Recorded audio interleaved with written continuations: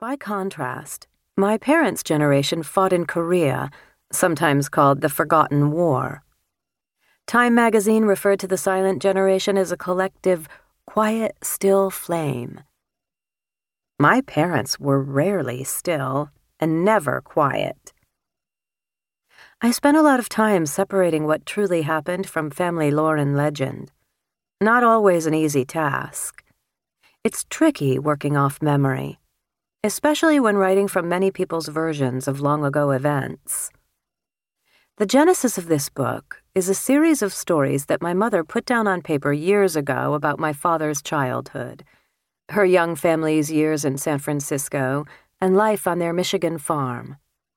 I interviewed my mom, recording dozens of hours of conversation as we sat in our Florida cottage. We drank wine and sat in rocking chairs in a gazebo under swaying palm trees as she recalled details of her life, going all the way back to the Great Depression. Then I went to work to confirm as much of it as I could.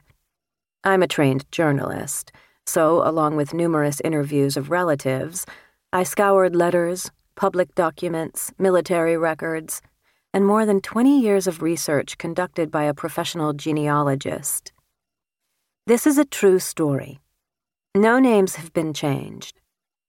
My cousins are really named Larry and Gary. Part 1. Thanks, God. I can take it from here. My mother, Irene Henderson Flinn, on marrying my father, Milton. Chapter 1. That's amore. "Hey, Milt," Uncle Clyde said, calling long distance. "What do you know about pizza?" With that, my parents sold all their furniture and stuffed the rest of their belongings and 3 toddlers into the back of their 1954 Chevy Bel Air and headed to my Irish uncle's Italian restaurant in San Francisco. Dad was Irish-American. Mom was Swedish-American. Neither of them knew anything about Italian cuisine. They didn't care. "So what if we didn't know anything about the food?" Mom says. We both believed that life should always be an adventure. My mother, Irene Henderson Flinn, just 24, was a pretty, shy brunette with a klutzy streak who favored those bat-wing glasses so popular in the 1950s. She was heavily pregnant, nearly 5 months along with her 4th child. My father, Milton, was a 27-year-old recent college grad and Korean War veteran who had sold life insurance until a major recession swept the country. Before they met, Mom worked her way through secretarial school and scored a well-paying position with the Michigan Council of Churches. A Marine home from Korea, Dad held multiple jobs while juggling a full-time load at Michigan State, yet found time to date a half-dozen attractive co-eds. At least, until the night he picked Mom up at a roller skating rink in Lansing.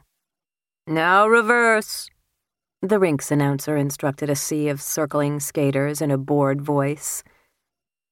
Dad turned in unison with the young crowd and slammed directly into my mom, knocking her to the concrete floor. As he knelt to help her up, Mom took his hands, struck by his chiseled good looks and solid build. A bit like Charlton Heston, she thought. Then they both noticed they were wearing matching outfits. He wore a butter-yellow cotton shirt and gray wool trousers.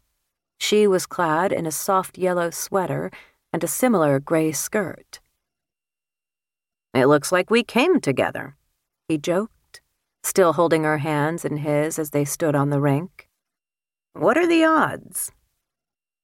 Dad skated backward with fluid elegance, while she clung to a sidewall for support as the hit song "Kisses Sweeter Than Wine" by the Weavers played over the loudspeakers. They chatted without listening to the song's story of a farmer's life, filled with children and hardships, but in the end, love made it all worthwhile. After another song, she implored him, "You're such a great